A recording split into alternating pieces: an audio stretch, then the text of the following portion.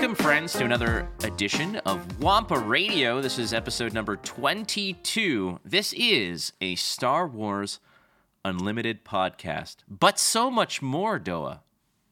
That's right. As usual, we go way off and talk about random tangents, but we try once in a while to circle back and talk about the headline strategies and discussion points that you all want to hear out there about the world of Star Wars card gaming. Wow, I haven't spoken English in a while, so I'm catching up.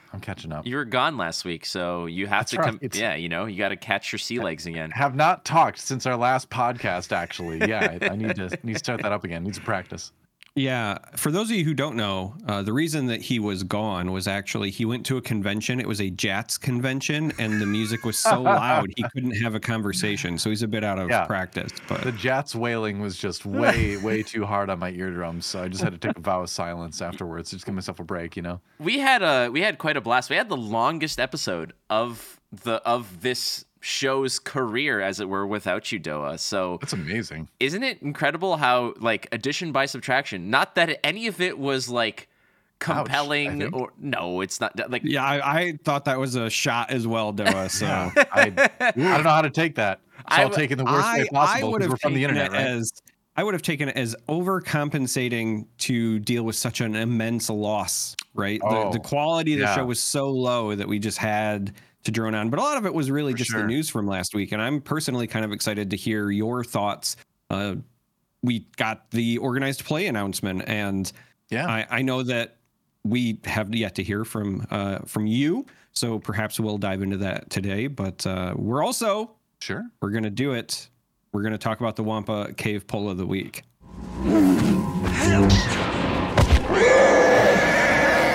Okay, this week's Wampa Cave Poll was a lot less controversial. I think that we brought it back down to earth, as it were, and we're kind of talking in this case about the actual game and not the lore behind it. So we're bringing it back around. This week's Wampa Cave Poll, available every Sunday at Wampa Radio on Twitter, is: what are you most excited for when Star Wars Unlimited launches? The options were competitive tournaments, the limited aspect of it, such as draft and sealed, completing a collection, or just casual gaming around the kitchen table. Doa, you haven't spoken, like you mentioned, in 12 days. So why don't you hit us first with what your selection was? I mean, competitive tournaments, obviously. Like, is there any question? Like, that is why I play card games. I mean, I play them for fun, but I also have the most fun when I'm competing. So that is going to be an easy choice for me. Although I have to say, my Magic the Gathering playing has gone strictly casual at this point. I'm Commander only, and competitive Commander just sounds like an oxymoron to me. But that's a whole different podcast. So yeah, for me, competitive, easy. I agree. I think that. Well, you're right. But like the whole competitive aspect of Magic has been interesting to follow along. Competitive. I said it was a different podcast. It's a different podcast. You're right. Yeah, that's right. We don't have to go into that now. We won't go into it. We're not going to go into it. Charmer, how about you? So I went against the grain here, and I voted for competitive tournaments because, of course, that is what I'm most excited about. I will say I probably would have leaned more toward casual gaming if I had more free time in my life. I miss the feeling of like a Saturday night of, just kind of drinking around a table, having fun, playing some cheesy, wonky games. But I can't remember the last time that I have done it. Now, I do play casually when I go to events. So a lot of times what happens is that I will either compete, or when I'm casting an event, I spend all day watching other people play it. And then I'm like, well, I want to play too. And so then I'll play in casual stuff afterwards. But it's weird to me because I don't associate that with casual gaming, even though that's the experience, because I'm doing it as a result of a competitive event. So I did select competitive tournaments, but I do miss casual gaming quite a bit. Well, I will say this. I know that both of you are very busy. You have children that you have to, feed and keep alive sustainably. It still sounds strange to me. Isn't it weird? It's true. I mean, but Yeah. for myself, the Saturday night drinking and playing games by myself is not any. There's no glamour in it by any means. Like sitting by my computer and playing, rolling up and playing some Talishar games of Flesh and Blood or some Magic or stuff online. That glamorous aspect. It's frankly the community that really rescues you from looking like a complete fool. But I also will take that, go against the grain of which we will bring to the mill, turn it into a fine grist, okay? And then create a nice loaf of bread, which is competitive play. I am so for. Okay, we were deep with that one. I was wondering where that was going, but you brought it back around. I did bring it back around. I absolutely I brought it back around. The competitive tournaments. I mean, to me, this is a game that. And if I'm going to compare this to another big title that released recently, which is Lorcana, when Lorcana was getting released and the information was slowly trickling out, the competitive tournament aspect of it for me was also, I'm like, man, like I just want a game that's going to have a big competitive scene, that is going to have tiered tournaments that you can qualify for, like a big deal, something to work towards. And again, I understand that that's not for everybody, but what turned me off of Lorcana, or a part of what turned me off of Lorcana, was that they didn't have anything like that. And for me, the fact that they just had this announcement, it got me even more hyped up for this particular game, because they are going to have lower tier tournaments. They are going to have casual play. They'll have all that. But if we're going down the list of everything here, limited play. I mean, Charmer and I are absolutely big time limited goons, and we know that we're going to drag you into this for sure. Doa, you're going to be a limited guy too. Oh yeah. No, I'm learning. I'm learning to love limited. I've given up and learning to love limited. That sounds like a Netflix series. How I Learned to Love Limited, the Doa story. Completing a collection. I've never been a completionist in that regard. Maybe I will be with this, but like I'm not going to be out there chasing every single hyperspace variant. And casual gaming, to me, casual gaming is how we enjoy it. But I mean, nothing gets the blood flowing like competitive tournaments. And you weren't here last week, Doa. So what do you think about the announcements for competitive? I mean, I think it's great. It sounds like they have a very solid plan for introducing competitive stuff to the game. And it's, on the one hand, I was like, oh, I'm a little bit sad that we don't get like a bigger competitive event sooner. But then I'm like, I kind of agree with what they're saying, where like the set one metas aren't usually like the greatest meta in a card game's history. So it's like, do we really need to rush to that right away? And as much as I enjoy those big tournaments, I'm kind of like, you know what? Yeah, I kind of agree with that take on it. There's still going to be locals to play in and all that, and so yeah, I'm just generally excited about it. Yeah, I think everything I've heard about this game so far has me very optimistic. Frankly, I think the plans they have in place for pretty much everything are pretty good sounding. So yeah, game seems fun from the starter deck games I've played. So the hype continues to build. I like this. So I think it's a consensus on, with us at least, the competitive tournaments are what we're most excited for. Let's see what the community has decreed. In the lead at 48.9% of by and large, vast majority selecting competitive tournaments at 48.9%. In second place, casual gaming. So a complete 180 from what that would be, 30.7%.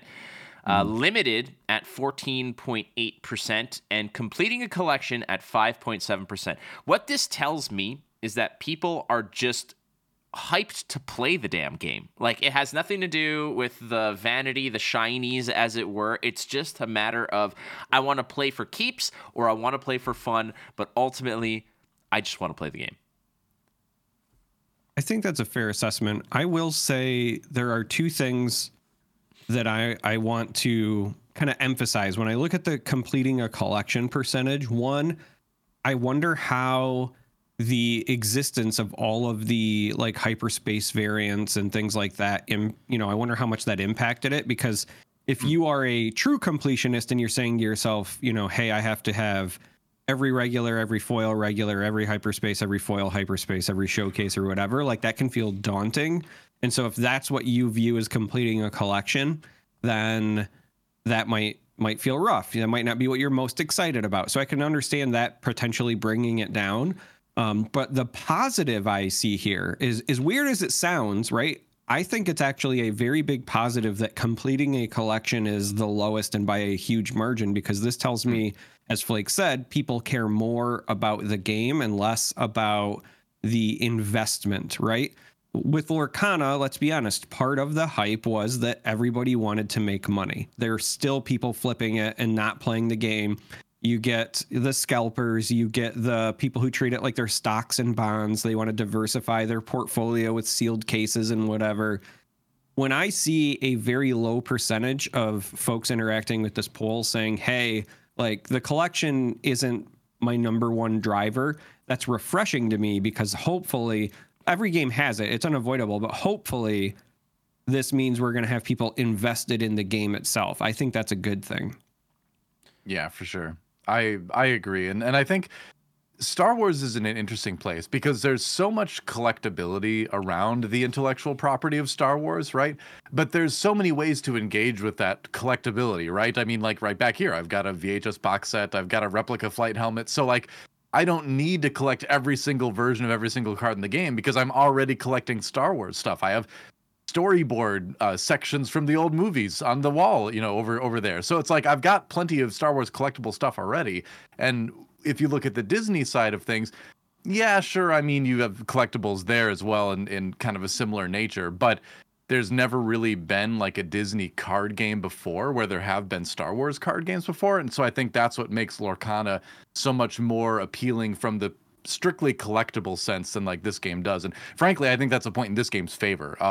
I'm frankly disgusted by how people treat Lorcana like stocks and bonds and all that kind of stuff. Because at the end of the day, like, this is a card game made for kids to enjoy and have fun, and it's tragic that a bunch of people are you know, treating it like Wall Street and you know, buying all the stuff up, and the people that this game is made for aren't getting to play it as much. Like that kind of horrifies me as a gamer first, you know. So it seems like we're going to be able to avoid that with this one. So that makes me happy. Yeah. I love seeing the posts where folks are like, hey, man, like I bought out an entire store's Lorcana supply and then flipped it for double. And in my head, I'm like, that's like, you know, you went to somebody's house, you got all their Halloween candy, and then you sold it to the parents who wanted Halloween candy for their kids. And now you're like excited about it. Like, that's mentally what I... Those are the same people that like take the whole bucket of Halloween candy. Like we had trick-or-treaters this year, you know, because we finally like we bought a house this year, so we actually had trick-or-treaters, and we had to go to a party a little bit later on around 8 p.m. or so. So we left a bucket out of candy, and sure enough, within like 30 minutes, we had on our door cam a group coming and just taking the entire bucket. And I'm like, well, I'm never doing that again, because like two people treated appropriately, and then someone stole the whole bucket. Like, yeah, come on, people. It's disgusting, and like that's the worst part about November 1st is seeing all the videos of this stuff coming out. The best part about November 1st, though, is that the candy is all on sale. So, woo! I mean, hey, most of it's like high fructose corn syrup anyway in the U.S. So it's like you're only hurting yourselves if you're taking all that stuff. So you know they're the ones who are losing in the end by gorging themselves on this like poison essentially. So there you go. Yeah, but yeah, fine. Way to buzzkill it, big time. Hey, you're spot on. There is one thing I want to address from the previous episode, which was there were some comments, and again, we welcome all dialogue, and I want to also preface this with the fact that it is perfectly okay to disagree and have that kind of debate. Doesn't mean that somebody's a bad person. Have you seen the internet? I have seen it, and that's why I want to preface this way, because I am well versed in how if you don't agree with somebody, usually in the internet there's one opinion, and if you don't have that opinion, people are very upset with you. Correct. You know, whatever the topic is, there's kind of a general consensus that emerges. You, like, I'm just upset with you regardless of your opinions. Well, that's fine. I know, like that's more of like the nucleus of who I am. Is like you hate my core being. It's once again, keeping it real. Yeah. Totally. I mean, that's what if we're going to be anything, we're going to be true and authentic. So the conversation was that I think there was a comment, and again, I apologize if I don't remember the name, but and this, the discussion that this brought up is not one of malice, and it's not one of any type of negative friction. I like debate, and I like other people's viewpoints. But the question, or the comment rather, was that somebody would be very surprised if there was prize money associated with these tournaments. And my reply was, I'd be surprised if there wasn't, frankly. I'd be incredibly shocked if there wasn't prize money associated with it.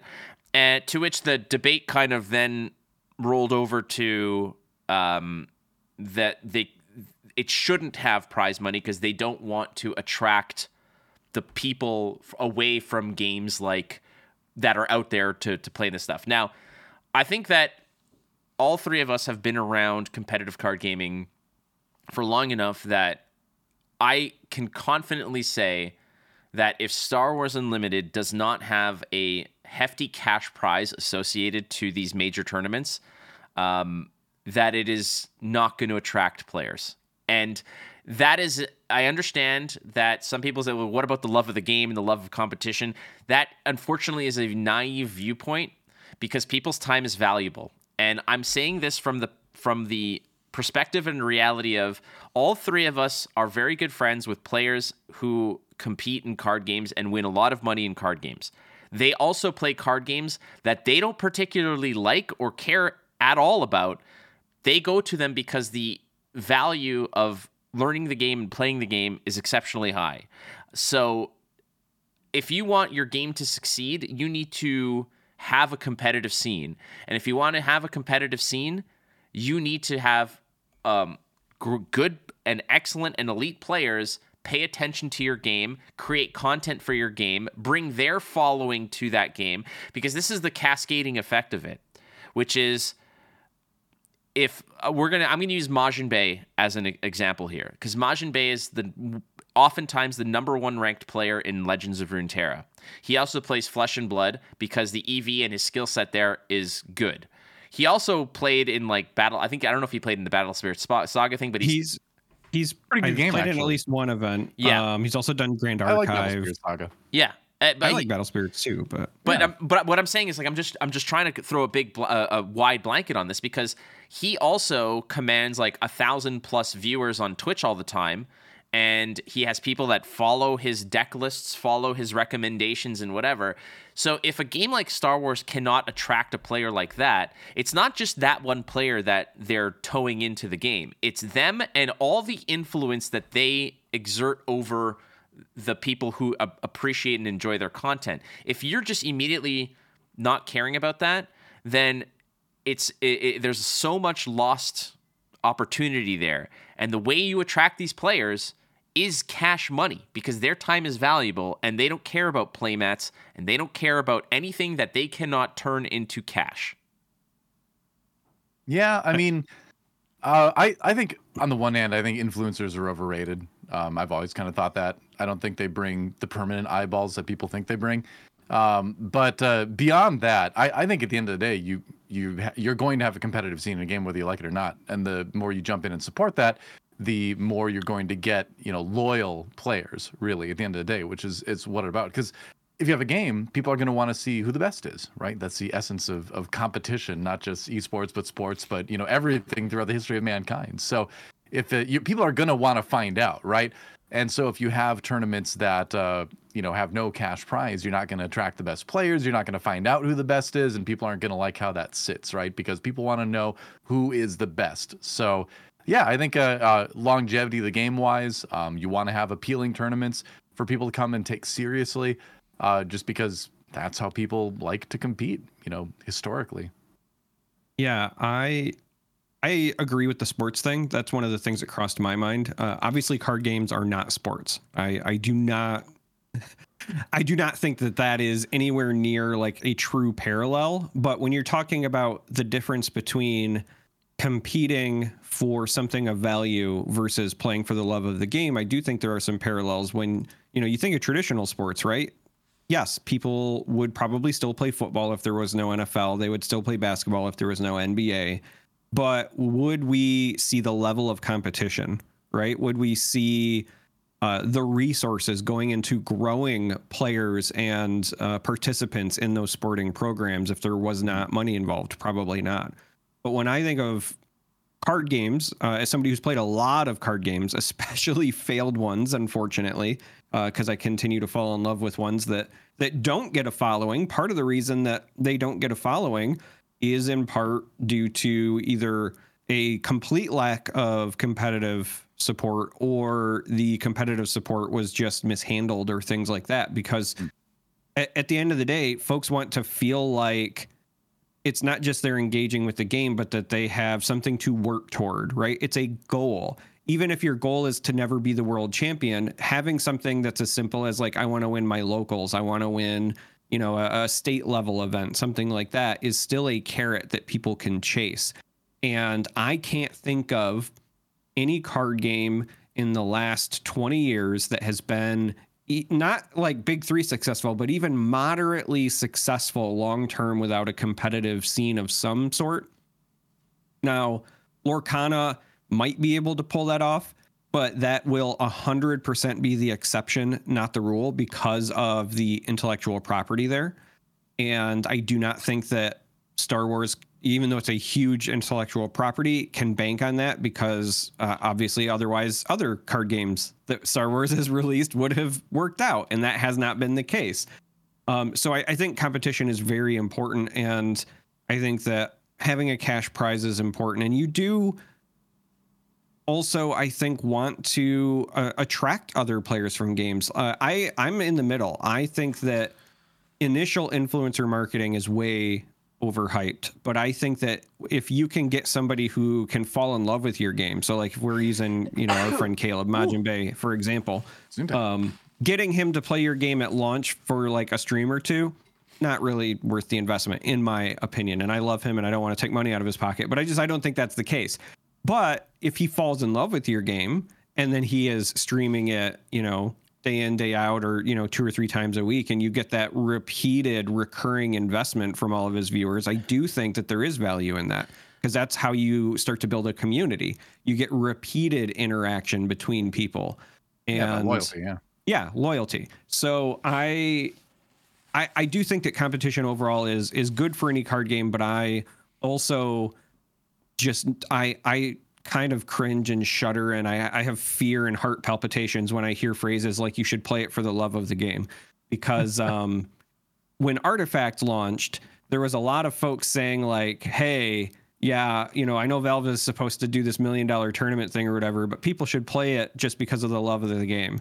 And then that game launched with no ladder system, no in-game prize support. There was like no carrot on a stick, basically. You were supposed to play it for the love of the game, and people didn't, because they had nothing to work toward. And it's even worse, like when you think about a new player perspective, if you're trying to learn a game and all you're doing is losing and there's nothing for you to work toward, why would you continue to play? You're like, all I do is lose. I'm just wasting my time. But yet I still played the Legend of the Five Rings LCG. Well, I don't know. Yeah. It's a great game, though. It's I did play that one for the love of the game. I will admit that. Yeah, that was just a fantastic card game. It's like Star Wars CCG. Again, like there's no incentive from a reward perspective to play it. It just so happens to be an exceptionally designed and amazing game. And I don't think that Star Wars U is going to be on that particular level. It very well could, but I also think that we're in a reality now, folks, where people's time is valuable. The nature of games these days is that you need to entice the player where their valuable time has to be rewarded in a certain way. And the way to do that is to put tournaments that have like real life reward. And I will say this, it doesn't have to necessarily be cash. So I see the thought process of saying it doesn't, like, why does it have to be money? Because One Piece tournaments will sometimes reward very rare and exclusive variants, like alternate arts of popular cards that people want. But you know what those players who win those tournaments do? They immediately go to the vendor and turn it into $800 or $100 or $1,000. Like they don't hold the card for the love of the game to say I got it. They hold the card until somebody sells it or buys it off of them, so they can take the $800 and put it in the bank. Like that is an inherent truth to competition. It's the same reason why a basketball player or a baseball player will hold out being offered $20 million a season to go somewhere to get $22 million a season. And then you're saying like, well, what about the love of the game? They're in demand. Their time is valuable. Same thing with all these pro players. They can go and devote their, 30 hours a week playing card games to Flesh and Blood because they know, hey, there's a $20,000 tournament once a month, and then there's a $300,000 prize pool for world championships at the end of the day, at the end of the year. That's worth investing my time to. So I think, yeah. Just one last thing I want to say on this, because I also think that if you're somebody who plays the game casually, it can kind of get lost on why something like this is important. Because if you say to yourself, like, well, I'll never compete professionally, so I don't care. It doesn't matter to me. This is just for the elite of the elite. One of the things that you have to also understand is that even for casual players, every other game that's out there, whether you know it or not, is competing for your time. And most of the other ones are also offering incentives, even for the casual players. You look at digital games, right? How many digital card games have login rewards? How many digital card games have like quests that you have to do to get some coins or whatever? And even with the physical card games, you go to Friday Night Magic, you go to your armories for Flesh and Blood, you'll get promos, right? You're getting something. And I know that Star Wars Unlimited is going to be doing some of this, right? They've already talked about their promos or whatever, but that's all part of that competitive like pipeline.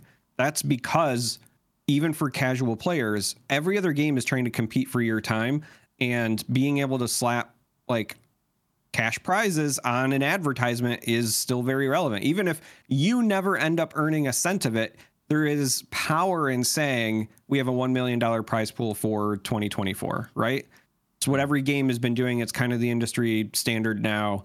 And if you don't do that, like, people will pay less attention. Like, that's just the reality. I do have one more thing to add as well with that. And this kind of goes along with what you just said, right? Where we do have the standard where it's like $1 million prize pool for your year of card game tournaments. But I think there's a huge miss happening industry-wide right now where they have this enormous prize pool and then they invest almost nothing into their broadcast for these tournaments where they're giving away these massive prize pools. And I'm putting on my esports caster / esports broadcast producer hat for this for a second. And I'm saying, if you're putting all this money into the prize pool and you're producing a stream where like you can't see the cards because there's a glare on the table, and your commentators are just some dudes that are doing it for fun, or you're paying them nothing and they paid their own way there and all that, it's like, if you don't have people that are seriously invested in making that product good, then that's an enormous waste of your money then to put up a prize pool that big, right? Because the whole point of having something like this, of having a big competitive scene, is to tell the stories of these players and build these stars and put another carrot on the stick, right? Functionally, you're giving people another thing to aspire to, right? So to have that system operate properly, you need to have a strong broadcast to support that. And I think Magic the Gathering generally does a pretty good job of having some very solid broadcasts. I'd say they're definitely the best in the industry. Pokemon is like, okay, it's pretty good. Flesh and Blood is like pretty good. It could be better, but it's not bad. But a lot of other card games kind of just like do whatever, right? So I think that's another big thing I want to see, is more investment put into making like a good broadcast product around these games, because you're giving away like hundreds of thousands of dollars to the winner and it looks like a potato stream on somebody's cell phone. Like, that's kind of embarrassing, right? Especially when it comes to like a large intellectual property like Star Wars too. I don't think I'm not the person who answers to Lucasfilm, obviously, but I don't think they would enjoy seeing their IP put up that way. That's just me, but I don't know. I think can that's hear another somebody. thing to think about too. I could hear somebody on the other end of the phone going, "What, you want more money?" Qui-Gon Jinn talked into a Bic razor. Make it work. I mean, the thing is though, is that you gotta. If I would say honestly, I feel like if anything, you take away a little bit of the prize pool and pull it more in the broadcast. And again, sure, I am biased. I admit that I have a bias here, but for sure, my bias is more that I want to see these stories being told properly, because there's so much work and dedication and real like great human stories going into the people that decide to like play these games and put everything they've got into these games. And we see that in things like the NFL broadcasts, right? We see a lot of emphasis being put on the stories of the players, right? And I've always said people aren't fans of plays, they're fans of players. And it's going to be the same in like this game. People aren't going to be big fans of like a certain deck. They're going to be big fans of players because of how they pilot those decks. So we got to do better bringing those stories out, I think, industry wide. I would personally love to see just once like a card game broadcast where it's almost got a format of like Ninja Warrior, right? Where you have the really cool like background for not just how the person prepares, but also like some of their story, some of their previous accomplishments. Like when I think of that, and that's not even like a really competitive thing. It's just like a TV game show, really, right? But I think that they always do good storytelling that is something that could be, done far better at a card game level. Part of that is the nature of card games. So for those who are not like understanding necessarily why don't studios do this or whatever, if you're running an event and you kind of like don't know who the top 8 is or who the top 16 or whatever is going to be ahead of time, it can be very hard to like cut player promos because you might feature last year's world champion, and then if he starts 0-2 and drops, like what do you do? So that's a storyline too, right? That's a storyline. It absolutely is. Yeah.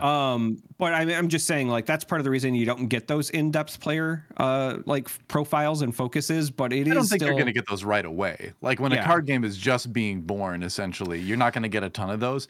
But I think that's why, honestly, that's why you bring in talent that knows card games, so they can tell you, hey, that person over there did all these things in that other game, and that makes them somebody we want to take a look at. And so to have people there working on the broadcast that have that kind of knowledge is going to let you do a profile on that player and say, hey, you've had the success in all these other card games. What drew you to this one? What's so great about Star Wars Unlimited that you wanted to play that? What's your approach to this game? There's all sorts of interesting stuff that can happen right away at the very first tournaments, but you don't know about that as a production company unless you have people there that do. So, but what attracts those players? It's the cash prizes, right? Like it all comes back to the it's the waifu body pillows. It's the love of the game. It's definitely not the love of the game. Pillows, that's right. It's the Wampa coming soon to Wampa Radio. I mean, sure, it's partially the money, but it's partially the money, but you're going to get, and there are people who are like career card game players, right? Where they will play a card game because of the EV and all that. But there's also a lot of other people that are going to be at those tournaments that just really love the game and they want to be the best in that game. They may have never even played another card game, right? Or maybe they played other card games and this is the one they want to focus on. So, but look at this. You don't know until you talk to them. But look at somebody like Brody Spurlock, who just turned 18, who's been playing competitively for 1.5 to 2 years. Who is definitely set now, and this is his career. Like, this is what I think there needs to be an understanding of, is that this isn't just a recreation for some people anymore. Competitive card gaming is a career choice. And the thing about it is that in the same vein that, if your goal is to be a Major League Baseball star, your percentage of success and becoming wealthy in that regard is exceptionally minimal. Does that deter many people? It might, but there's still a lot of people who are that's their dream and they chase it. And the reason they chase it is partially maybe it's the love of the game, but also if they could just play every weekend in the corner for free, the other option is, do I want to go ahead and sign hundreds of $1 million contract and become a star in the league? Like, that is also an attractive element. And part of it that attracts people to these games and is that some people have those types of pipe dreams when it comes to competitive card gaming, is that, hey, I can do this every day. I can play. The love of the game factor is what is keeping them motivated and not, shooting their brains out because they're doing something they don't love. But they wouldn't do it to that degree. I'm saying, like, they wouldn't do it to that degree if there wasn't a pot of gold at the end of the rainbow. Like, I'm sure Brody depends on the person. For some people, absolutely. I will say, in my many years of interacting with professional players across both traditional and esports and card games, you can win tournaments if you're motivated by the prize. You will never be the best if you're only motivated by the prize. Ultimately, the love of the game is what's going to produce the game's very, very best players every time. And you're not going to have that ambition to grind a game, any game, whether it's basketball or Star Wars Unlimited. to that extent if you don't absolutely, love it and are obsessed with it too. So there's a pretty good dose of both, I think, that you're going to find in tournaments. I think that it is definitely both. And what I would point out, as you talk about pro players across any spectrum, card games, esports, traditional sports, the financial independence allows them to dive further into their love. I think that's the other part that people are missing out on, right? When I think of Michael Hamilton from Flesh and Blood, for example, he quit his job to play Flesh and Blood competitively. He bet on himself and then he won the world championship. But part of the reason he was able to win the world championship and play the game he loves is because he freed up the time to focus on it, right? If you don't have some of this financial reward, then if folks have a full-time job playing on nights and weekends or whatever, it might be people who still have that same love of the game, that same passion, but the quality of their play, the quality of their experiences and others involved might not reach the same heights otherwise. Mm-hmm. I think we're starting to kind of talk in circles a little bit too between our points, but I think what it all comes down to is that, like, yes, obviously they're going to have cash prizes. I mean, it'd be shocking if they didn't. All right. Headlines. There's one. Yeah. Wow. I think that was a longer chat than I expected. I thought so too. Good one, though. But I mean, in reality, this episode was kind of skinny on the bone a little bit because there wasn't a whole lot. I figured that it was worth at least getting your extra perspective. And again, we always appreciate any kind of conversation, any kind of comment. And even if you disagree with us, we don't take it as a malicious intent. It's merely people have different viewpoints. I'll take it maliciously. You're a blood enemy for life. Watch out. I assume every interaction with me is malicious and I deserve it. No, so, that's just the government and karma. I have to get back in the Midwest spirit and be very passive aggressive about it. That's that's so nice of you to say. So look out. Yeah. Bless you, It'd be child. nice if someone had better opinions. That's all I'm saying. So the one headline for the week is pretty paltry because it's like an announcement of an announcement, which is that FFG's stream on the cunning aspect debuts on November 11th. Currently, we're recording this on November 2nd. At approximately 6 p.m. Eastern Standard Time. Nonetheless, friends, let's get to some spoilers. Spoilers. I know that this is a character that you very much like. Charmer, I believe? Both of us? I've only seen like the first 2 seasons of Rebels, so I'm not super attached to, and Ahsoka, I guess, but I'm not particularly attached to Hera. But I'm happy to... Oh, go ahead. I was gonna say I'll dive in. I enjoy Hera Syndulla. So that is the card that was revealed, but very specifically, this is the leader card. This is command and heroism. When it is just as the leader card, it has the text: ignore the aspect penalty on Spectre cards you play. Also has the tags Rebel, Twi'lek, and Spectre, so part of the squad. Epic action, of course, is deploy when you hit the resource threshold. For her, it is 6. The actual unit itself is a 6 cost ground unit, has a 4 power, 6 health. Still says ignore the aspect penalty on Spectre cards you play, so you don't have to worry about, okay, well, I've played her, now I don't get the cool tax break, if you will. That's what I'm calling this, by the way. Hera is pro tax break. She didn't really like engaging with the Senate, though. It seemed like she seemed kind of anti-government, though. This is when she was still a rebel too, so she's just not paying imperial taxes. In my mind. And the color for H&R Block is also green. So yeah, she's H&R blocking your opponent. Sponsorship there, yeah. So on attack, she says you may give an experience token to another unique unit. Now, this is interesting because I believe this is the first time we've seen unique interactions, like cards that require to have the unique identifier for the effect. We've had things like force and things like that, which are traditionally on unique units. But unless I'm forgetting something, and it's entirely possible, mind you, because I suffered a lot of head trauma as a child. But unless I'm forgetting something, I think this is the first time that we've seen unique specifically referenced here on card text. Overall, I think that the real value here is obviously the ignore the aspect penalty on Spectre cards, because 6 for 4/6 stat wise doesn't really give you much to write home about. Also, not a great way to protect yourself, no shield or anything. I mean, the 6 health is nice because it gets you over some of the damage thresholds that are important. The on attack is also just a +1/+1 in stats every turn, which isn't a ton either. But I suspect that this is just meant to be your linchpin if you want to run the entire Spectre crew. We haven't seen all of them yet. Like, we haven't seen Zeb. I don't believe we've seen Chopper, et cetera, et cetera. But if those are all individually very powerful, then this could be a very powerful leader, because obviously she's the enabler.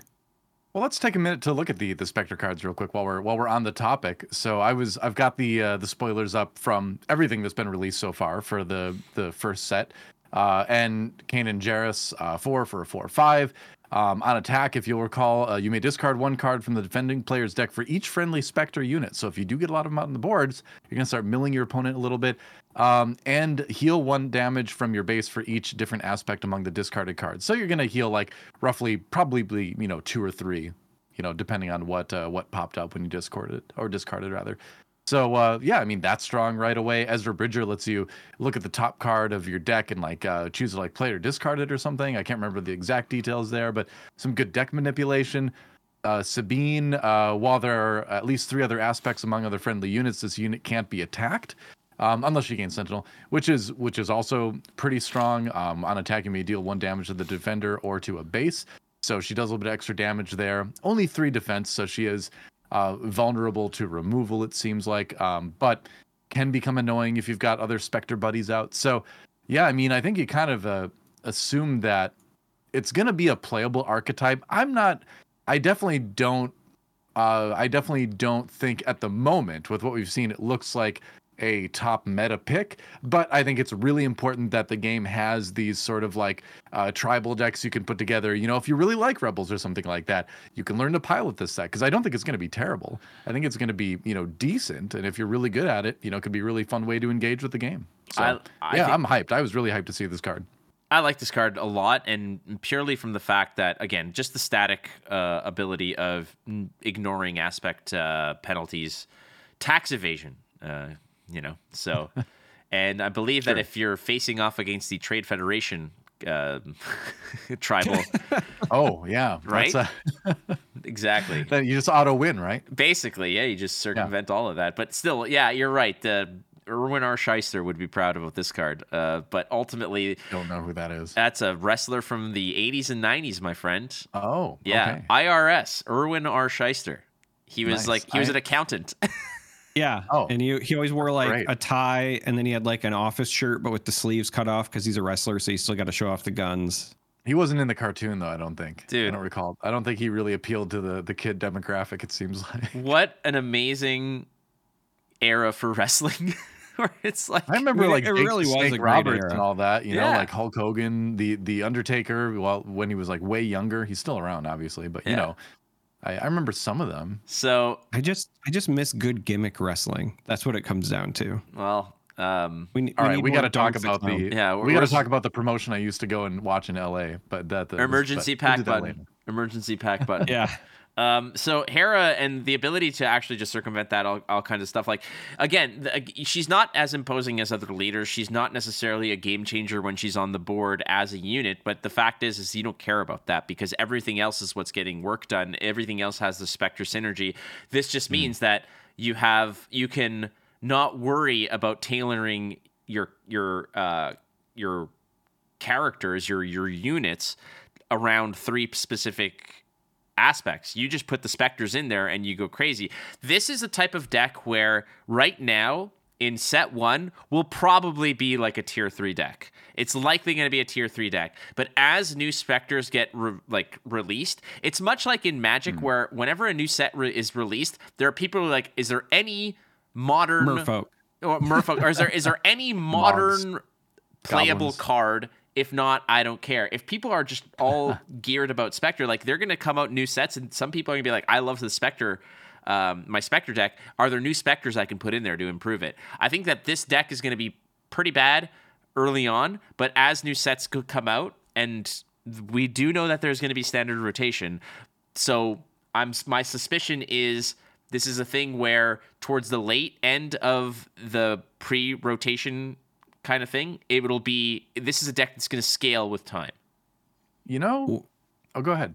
Well, I was going to say one other thing to point out is that as you think about like future design space and things to keep an eye out for, I think of Sabine's card where it's like, are there at least 3 aspects among friendly units? If we get an archetype later on where it's, cards get bonuses based on the number of aspects visible on your side of the table, her allowing you to break that still would make those cards then more viable, right? So like if we get something where like it's a unit and it gets +1/+1 for each aspect among friendly units you control, well, she lets you cheat a bunch of those in very cost effectively, right? So that's another thing to kind of keep an eye out for, is not just Spectre, but anything that lets you kind of get away with benefiting from breaking, the rule of 3 for aspects, if you will. Yeah, I mean, every mechanic in a card game is just made to be broken for the purpose of card design. So ultimately, I'd love to see more, aspect cheating kind of stuff in there. I think you're gonna have to be really careful with it from a design perspective, because the balance could get very wonky with that being a big mechanic at some point in the future. But it'd be cool to see it played around with more. As I look at this, because I always kind of like to think like, how would I build this? And if I just knowing what we've seen revealed so far, I mean, you could be like, all right, well, I could do like this and like a vigilance base, and then try to run sentinels, and then try to find some more shield generation somewhere, and just try to put a bunch of bodies in front of your Spectre people, put shields on them to make them less vulnerable to, like damage from wherever, and then just try to be annoying, I guess. That's my mantra in life, man. Just do it. Survive and be annoying. That's Spectre control. I'm all for it. I also want to give more love to SWDB, SWDB. We love you, so thank you for this, because some of the cards that we're going to be featuring here and talking about, they were released like less than an hour prior to us starting the presses. Yeah, and without hesitation, I go to swdb.com. And there they are, ready to go. So thank you, SWDB. What you do for this community is immeasurable. I visit that website like every day. It's awesome. I would I am always there. In fact, I'm there right now. I'm there right now. Me too. Me too. We probably all are. 3 of SWDB's current page views are us. Yeah, that's right. You're welcome, SWDB. I'm gonna do the next one because I want to give you the big boy, if that's all right, Doa. Oh, I'd love the big boy. All right. So the next one is an aggression card. It's a 1-cost upgrade. It is called Infiltrator's Skill. The text reads, attached unit gains Saboteur. Simple enough. It is an Infiltrator skill, a learned tribal, I guess, or tagline to it. And it just gives your the unit +1/+1. Can be a vehicle, can be a ground unit, can be a space unit, can be anything, frankly. Is this the first card that we have with Jyn Erso on it? Yes. I believe so, yeah. Sweet, because we have Krennic, so there's no surprise that like the Rogue One, we have Cassian Andor art that we've seen as well. This is the first indication that Jyn Erso rock of the Imperial garb as well, which is pretty rad. This card for me, for a single aspect, so it's 1 cost and all it costs you is aggression. This card for me is very good. I think that this is a very good card. The 1 cost +1/+1, nothing to write home about. But you have mentioned this multiple times, Charmer, that Saboteur is likely going to be one of the more premier, more impactful keywords. I tend to agree as well. And I think that this is a card. We know there's going to be sideboards. We know it's going to be best of 3. This might be a card that people will put as a sideboard card, or like have 1 in the main deck and have potentially another 2 in the sideboard if they're up against something that just rolls a crap ton of Sentinels. I think that this card is going to be impactful.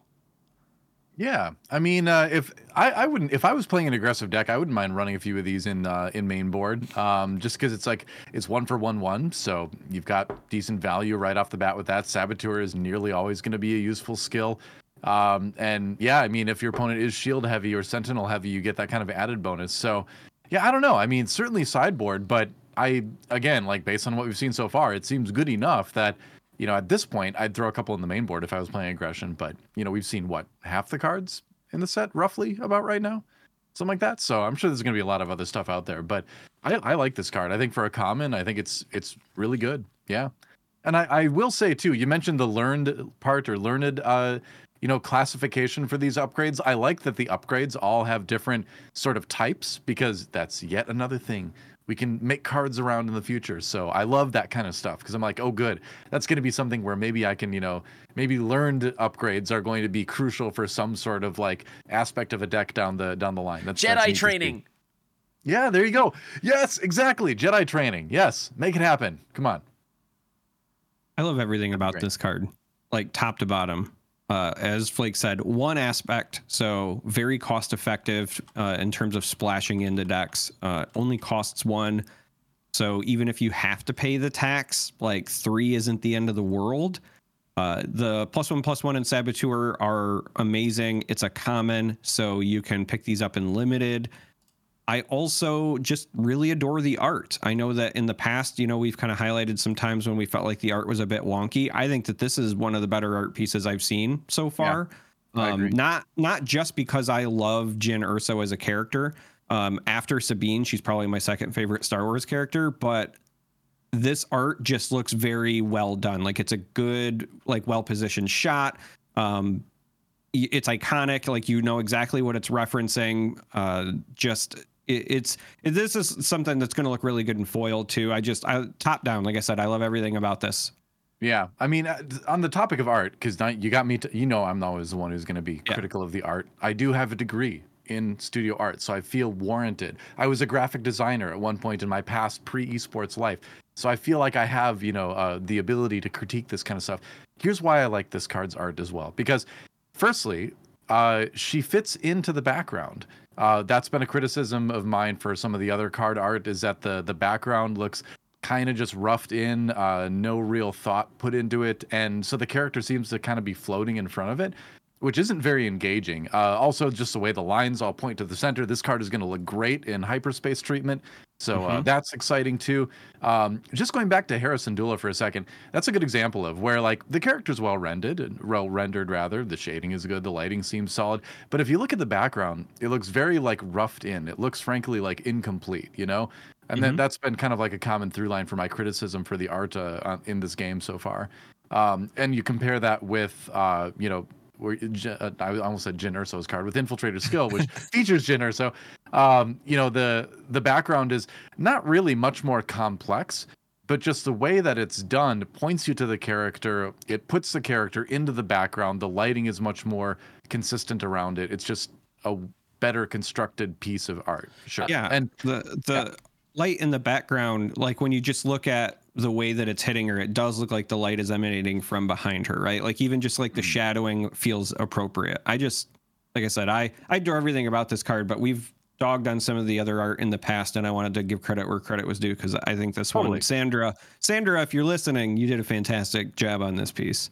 Fun fact though, Infiltrator Skill, the artist, Sandra Chlevinska, is the same artist. It's the same artist as Hera Syndulla. So that's so strange, isn't because it? Because the lines are so much cleaner on Infiltrator's Skill than Hera's card. Like the thing for me about Hera Syndulla's artwork is that the console, like the dashboard, like where she's got the, holding on to the reins of this ship that she's flying, the chair she's in and the console feel like they're like crooked. Like one of them's angled one way and the other one's angled another way. You don't even see the other part of the chair. She's kind of just floating in space. Yeah, that is kind of crazy. Yeah.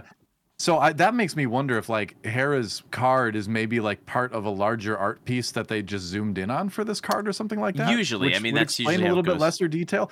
No, I'm saying like maybe there was more than just her in the original piece or something like that. They just decided, this is what we want to use for Hera. Like, I don't know. I have no idea. But when I see something like that, that makes me kind of wonder if that's possibly the case there. Because that does happen with card games sometimes. With like, we can use this for multiple cards instead. So, yeah. All right, let's go on to the big boy. All right, cool. Well, yeah, I'm hyped to get to talk about this one. It's the Devastator. It's another large Star Destroyer. Yes, bring on the large Star Destroyers. I want to make my large Star Destroyer deck. Let's do it. 10 for a 10/10. Command Villainy, Imperial Vehicle Capital Ship. It's got Sentinel. It's got Overwhelm. And when played, you may deal damage to a unit equal to the number of resources you control. And if you're playing this thing, you're probably going to have at least 10 resources, right? So unless there's like a way to like cheapen this or something, but you're going to probably have 10, and that means you're going to be doing 10 damage to, something out there, which is probably going to kill it. I don't think we've seen anything yet that if it, unless it has a shield or something, it's going to survive a hit like that. So very cool card. Another card I think is going to look neat in hyperspace treatment, because you're going to get the space, coming off of the side and all that, a little bit more of the planet. I like it. It's spoiled by Brett Ballett. Hopefully I'm pronouncing that correctly, so thank you very much. Brett Ballet. There's I don't know. I have no idea. It's a double T at the end, so I'm guessing it's Ballot, but yeah, either way. Thank you very much for the spoiler. But one aspect of this, and I don't know if this is unique to this particular card, but Sentinel is like highlighted for some reason, like on the card itself. Maybe that's just like. Let me go back to see if that's the case, because it's a mechanic that's important on your opponent's turn, which might be a reason for that. In the past, they have always been highlighted unless it's a conditional Sentinel. So there are some cards that say like if it's undamaged, or if you have I forget the exact wording, but the one that's the Emperor's Royal Guard, right? It's like if you have an official, I think. But so if it's conditional, it's just got a bar around it, and then if it has Sentinel, it's the bar around it and it's red, and that's just because they want you to know like, hey, you can't attack through this. They want the visual indicator. It's easier to spot for your opponent. I think that's a good thing to add on there. This card, dude, so it's a legendary. I mean, we need to talk about that. It fits into Villainy Command, so you're in that ramp sphere, which is where you want to be for sure. A 10/10 for 10. I mean, this is the pinnacle so far. This is the top of the mountain, as we've seen, when it comes to sheer power. It's not even the Executor, which is crazy. It's the Devastator, which is another significant ISD that's out there, but still, when played, deal damage to a unit. Like, this is it 2-for-1 something. Like you get the benefit of more presence, and they lose the benefit of something not even paltry. This is like, you can take down any big ship that you see with this thing. It just shows up and smokes it out of the sky. Then you're tasked with getting through it. And if it survives, if it's there, your Overwhelm ability means that if that lone X-Wing or that lone little weenie of a ship is left in its midst, it will get gobbled up and it'll provide change. That's how disgusting this card is. I think that the more and more that these cards are released, and I have said this multiple times, I'm a control player at heart. Playing things that have control, ramp, and late game explosion and late game dominance is how I love to play card games.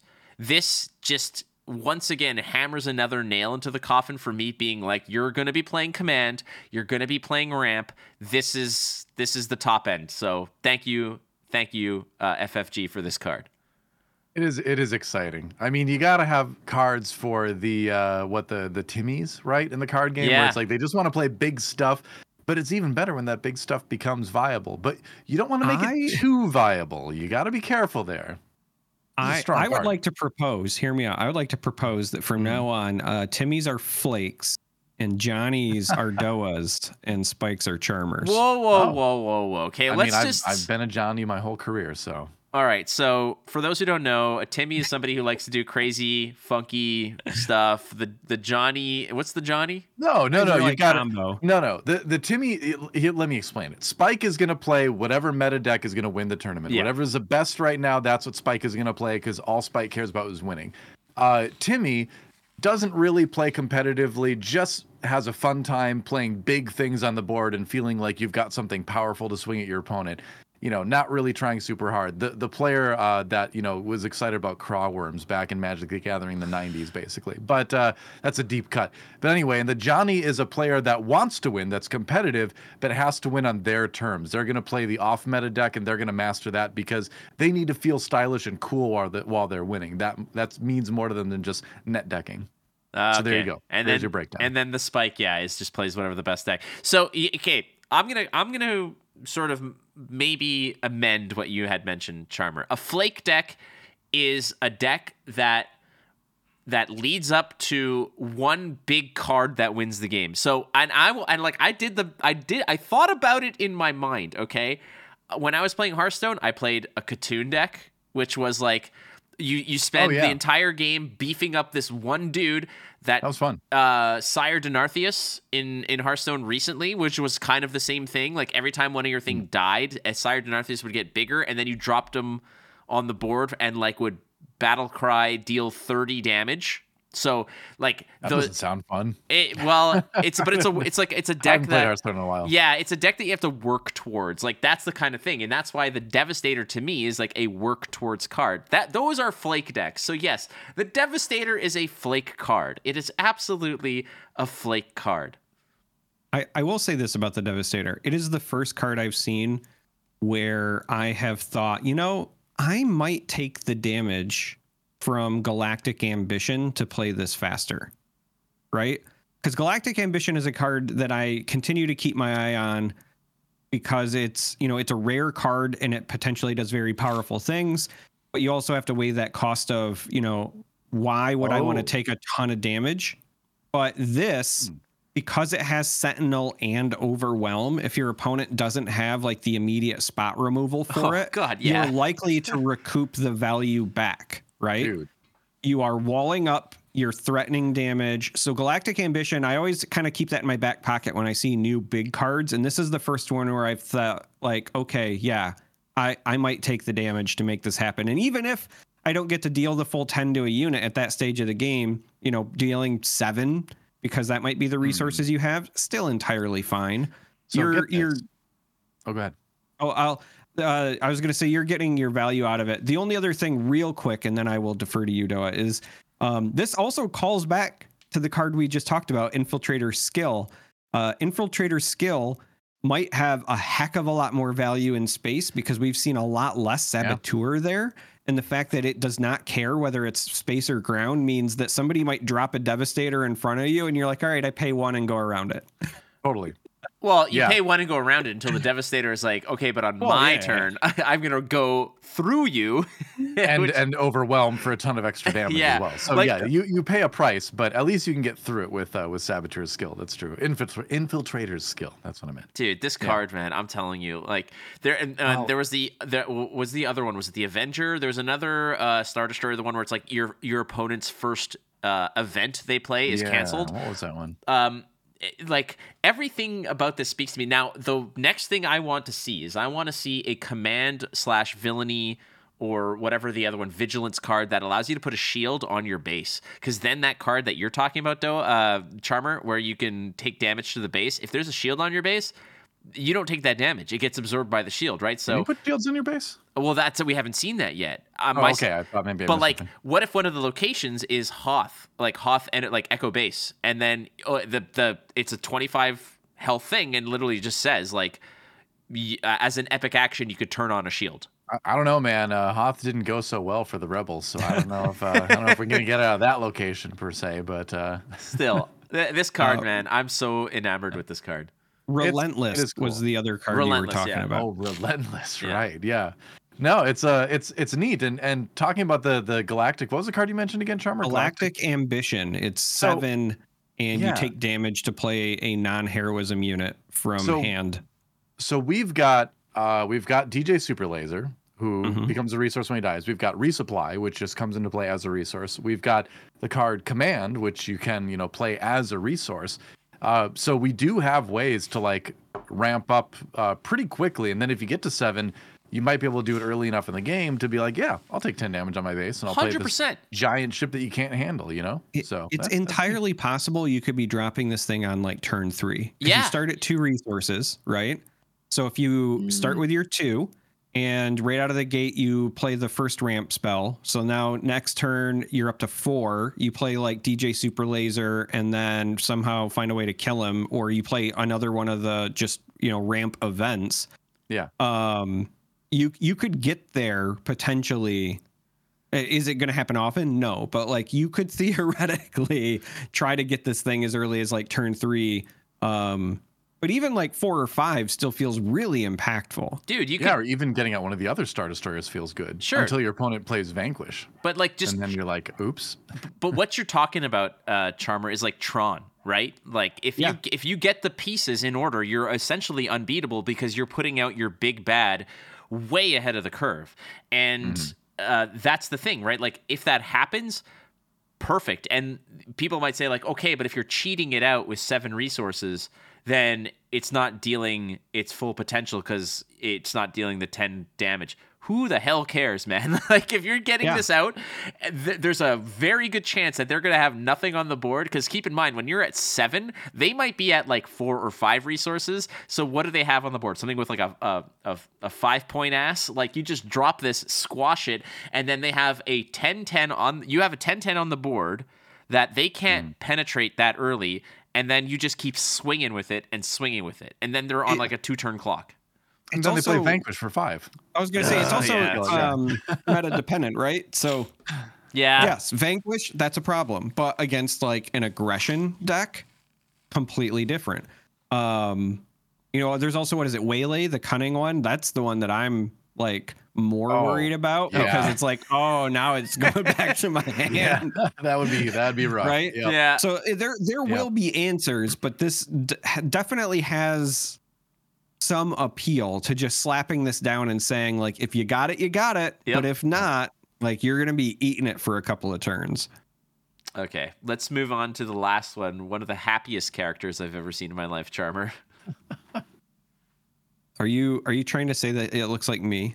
No, because it not in any way, shape, or form. Yeah, it's because you actually think it's happy. I just see Harold, like the Harold meme where he's like, hide the pain, Harold. Yeah. Ardent Sympathizer to me is hide the pain, Harold. He's like, right, let's go to war. It's hard to really tell the expressions on a Celestin. Celestin, right. Nien Nub, the famous Celestin co-pilot of Lando during the battle over Endor, over the forest moon of Endor, that is. But it's hard to kind of tell the emotions, I think, on Celestin's. I don't know, man. Like, he looks fairly neutral to me, neutral to a little bit happy. Yeah, dude, he's loving life. Look at his eyes. Aggressive. If you focus in on his mind, he's just like he's got like some happy song going on. He's got some sick jats going on in his mind right now as he's just so happy to be nuking these civilians. Chumbawamba or something. Nuking civilians. What makes you think he's a bad guy? Well, he's an ardent sympathizer. I mean, he's an ardent sympathizer, but he's also just aggression and has the trooper tag. So in my head, he's not a rebel trooper. You're saying he's a mercenary sympathizer, huh? Yeah, potentially. Dude, I don't know. He's doing what he loves, okay? And he's not working a day in his life. Look at him. He loves killing. Right, and he loves killing. That's my point. He does look pretty, again, like fairly bemused. Okay, I got it. Do you guys remember that episode of Rick and Morty with Crumbopulous Michael, the assassin, who's just happy to be an assassin? I've not watched that show. He's basically not watched it. He's like, hi Morty, I'm Crumbopulous. Hi, Morty. I'm Crumbopulous Michael. I'm an assassin. I work for your grandfather. And he's like, I'll kill anything. Children, women, anything you want. I'm happy to do it. And he's just so happy. And then he cuts to him running away. And he's like, oh, boy, here I go killing again. And then he just starts murdering all kinds of people. And he's Crumbopulous, this guy. He's Crumbopulous Celestin. Ardent Sympathizer definitely could have like the comic book bubble with a quote that just says, oh boy, here I go killing again. Oh, like for sure. I could 100% see that. Okay. Well, so we should probably talk about lore text on these cards again. Yeah. We should probably talk about the card. Ardent Sympathizer is a 3-cost ground unit with only aggression as the aspect. Has a 3/3 stat line, just a trooper. But while you have the initiative, this unit gets +2/+0. So while you have initiative, this is a single aspect 3 for a 5/3, which is very above rate. And I dig it. It's a common, but I think that this is definitely something that I would target in draft or sealed deck formats. And I could, at least for set 1, see this finding a way into some aggressive decks as well. Like 3 for a 5/3 is very cost effective. Yeah, totally. I mean, you play this card, and then your opponent is like, oh, are they going to take the initiative on their next action? Like, do I need to take the initiative now? Or my thing that has exactly 5 health is going to get killed by their first action next turn? Like, yeah, it presents some real conundrums for your opponent when you play this card, I think. So, yeah, I mean, it does seem like a card that'll get overshadowed as more come out down the line for the game. But in set 1, this might be a pretty popular one. It definitely will be, I think.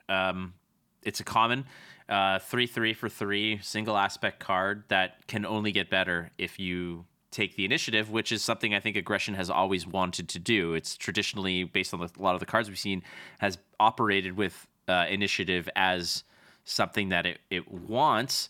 And yeah, you're right. Like, and this card also, once again, reinforces the fact that I think that Star Wars Unlimited is so much more layered than on first glance. It forces, like the scenario that you guys put forward, there's so many decisions to make when playing this or facing off against this card. Every action that you're going to be deciding on, it's like, man, like you said, like I've got a 5-drop or I got a 5 body that I want to protect. I have to like take this initiative, which basically shuts down my turn but protects this unit. Like the decisions are there based purely off the fact that this happy-go-lucky murderous Sullustan, just so happy. He's so happy. I'm just looking at him. I like this. Like it's a good card. I think that this is going to find its way into those aggression decks. I will say this is another card where I'm like, what is the background? He's in a field, and I see like kind of hills in the back, but it's kind of this one. I will defend. Like, all right, I get what you're saying. Yeah. This one I'm going to defend. Hear me out. Sure. The little inside baseball here. I actually got to see the first design of this, and they had to remove the pile of corpses that was originally in the back. Oh, okay. To make it a more family-friendly card. So they just put in generic hills and stuff to cover what was a mountain of dead aliens and civilians. Right. The way he was just spattered with blood. I did hear about that now that you mentioned that, and yeah, that it was too far. Was the directive? Yeah, tone it down a little bit. I just picture like at the end of this mission, like whoever hired him is like, all right, there, Crumbopulus Francis, here's your reward. Oh no, man, it's all good. I had a great time. I got to kill thousands of people. Don't even worry about it. This is all here I go. And he just takes off. You know, another interesting thing with this card, though, is he's holding his blaster rifle in the traditional kind of weird way that the stormtroopers hold it sometimes in A New Hope, where they're holding like the trigger, but then they're not going like this. Yeah, they're holding like a little tiny thing on the side that doesn't look like it's something you're supposed to hold.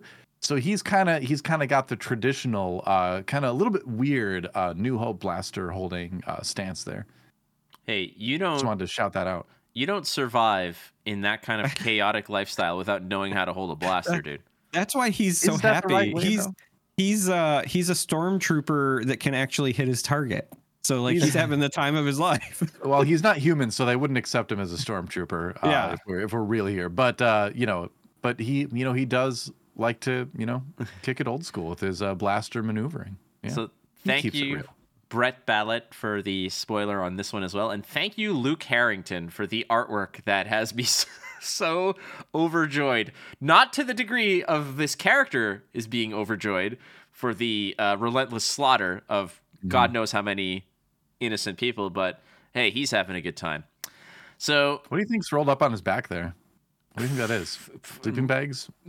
Blankets? Those are just body bags. Those are just rolls of body bags that he's ready to just toss on all of his victims when he's done. Those are actually, his people keep scrolls on them at all times. Really? That has a full list of all the people they've killed. Okay. And so he's just got scrolls and scrolls on his back. Doa. I fell believed into you it. for a second. And honestly, I kind of like that idea for like a warrior of like some sort of fantasy culture that they keep like a record of all their victories like on them. And so you see like the more like badass warriors have like giant scrolls on their backs and stuff like, oh, I might steal that actually for like a D&D campaign or something sometime. I would love That's it. a cool as, idea actually. as like if you're doing Nobody steal something that. like cyberpunk themed or whatever, like if you could imagine somebody wearing like a suit jacket, but it has digital capability, right? So like imagine a scrolling thing, but instead of it being like the traditional like matrix whatever, it's literally just a list of all the names going like ticker tape around them of their body count. So you're saying it's like a new age way instead of like the teardrop tattoo. It's just yeah. It's not Mr. Zaz, it's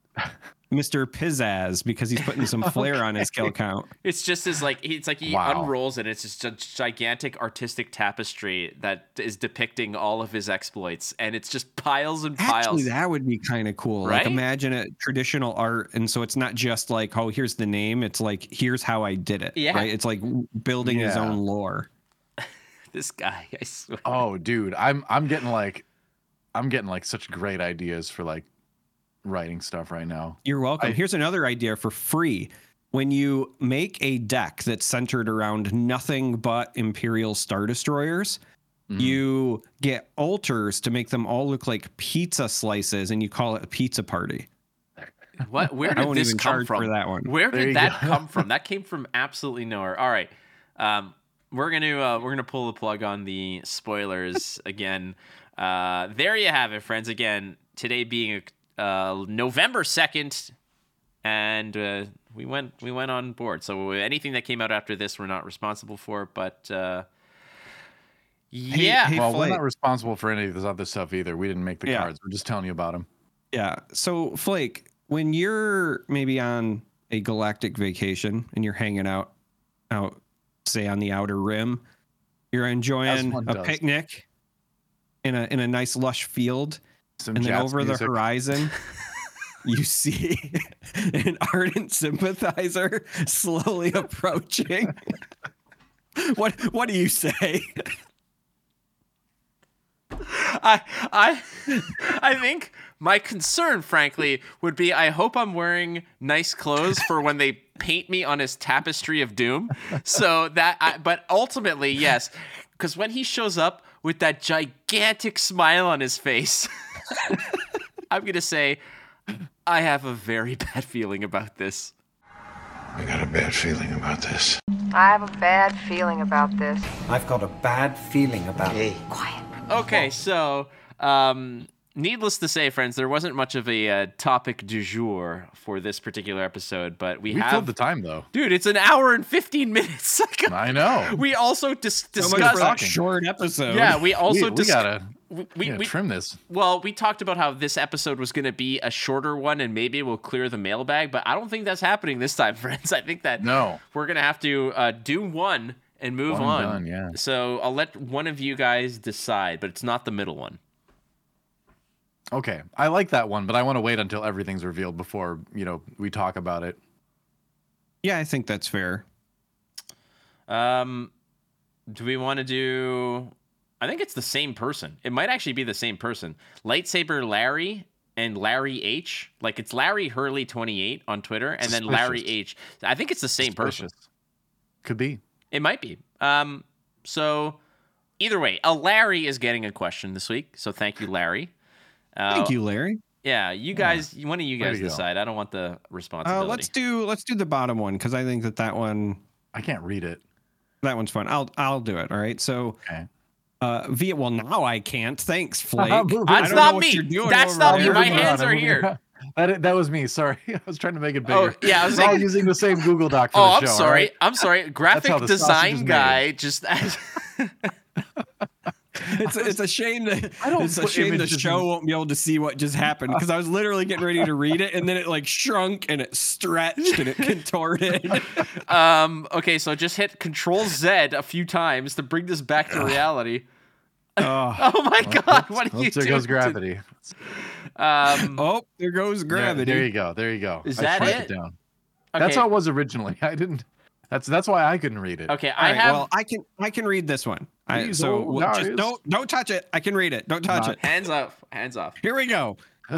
Larry says, I have my 30th birthday coming up on November 6th. So first of all, happy birthday. This is why I picked this one, because it was time sensitive. I wanted to say happy birthday, Larry. Yeah, that's good. And it got me thinking of a fun question to ask y'all. What is the best physical Star Wars gift you think someone could get you or has gotten you? Personally, I think a signed Samuel L. Jackson Mace Windu lightsaber hilt or a SWU Mace showcase card when it comes would be amazing. He's my absolute favorite character in the Star Wars universe so far. And then P.S., where's the sideshow you talked about in earlier episodes where y'all go over Star Wars movies and media, hot takes and all? Well, we're gonna do that. I think that's the other show I do. Yes, I'm going to actually preface this for Larry. You should check out Doa's podcast. You can't even remember the name of my podcast, can you? It's like Nerd Legion, isn't it? Oh, okay, you got it. You made me wonder. Yeah, check out Doa's podcast. I briefly forgot the name of the co-caster, which is Monte Cristo. I don't know why I was thinking it was Casanova, but it's Monte Cristo. So so it's Doa and Monte. It's Nerd Legion. They do a lot of this. So before you get the horrendous takes of Charmer and I down the line, you should probably go and listen to professionals do it. If you liked Ahsoka, you might not be a big fan of our podcast about Ahsoka. I will say that, but we're honest. We're honest. That's all that matters. I want to ask you guys before we get into this question: 30th birthdays. What did you guys do for your 30th? Mine's Where a was really I for my 30th? depressing answer. So I did nothing, but I'm not a big birthday person. Oh, okay. I think so. I must have 30th. 2000. I'm old. 2013. 10 years ago. This very year. I was in Korea, so I probably just went out and partied in Korea. That makes sense. With all my esports friends. I went to Vegas. What's it like to have friends, guys? We're your friends. Shut up, dude. It's very time consuming. I don't recommend it. The older you get, it's just remember we're talking about EV. Yeah, friends, bad EV. Totally bad EV. Okay, so in terms of a gift, one of the best Star Wars gifts. So the thing about it is that all my family and friends know that the easiest thing that they think is just a surefire home run of a gift for me is anything with Star Wars branded on it. So I'm not kidding you. I have a Star Wars slow cooker, which I love, by the way. That was excellent because I love to cook. I have a Star Wars slow cooker. I have a Star Wars toaster. I have a Star Wars waffle maker. I have all kinds of BB-8 one? No, it's not the BB-8 one. Oh, I have the BB-8 one. Which is awesome, by the way. I wish I had it. Good waffles. But like they always get me. It's like, oh, here's a Star Wars coloring book because they saw. It's like there's so much. They think of it. you're 5 or what? But it's just easy because they don't know what to get me, so they just find the first thing that they see with Star Wars branding on it, and they get it for me. That's nice. Yes, but one thing I do have, I don't know if you can see it, but it's on the shelf, is I was gifted by my girlfriend at the time. She got me a silver coin that had the Millennium Falcon on it, and another gift that I loved it so much. Like, it was so awesome. It was Canadian Mint that made that, or the UK Mint, one of the two. One of them. I'm not sure. It might have been the Canadian Mint. I know they did the Star Wars thing, but another one she got was a silver coin, again, pure silver with the Rebel logo on it. And those live prominently on my little display over there because I thought that was awesome. I don't know how much it cost. I didn't inquire. It's not my place to inquire. It was a wonderful gift. But hey, man, signed Samuel L. Jackson Mace Windu lightsaber hilt. That is pretty freaking cool too.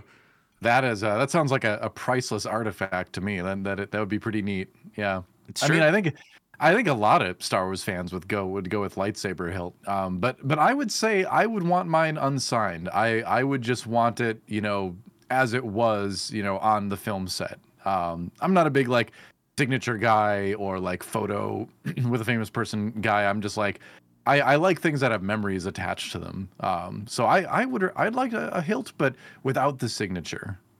Yeah. Charmer? Yeah, this is tough. I think a Sabine hilt, like a good quality replica, would be up there. It's very weird because I love Sabine, but I'm actually not a Jedi huge. I yes, of them all. of them all. But I think that's part of the charm. But I don't like the design of her blasters a ton. Like if I was going for something just non lightsaber, and I know they make them because there's a company that's like Blaster Factory or something like that, and they do these like really high tech, good custom replicas.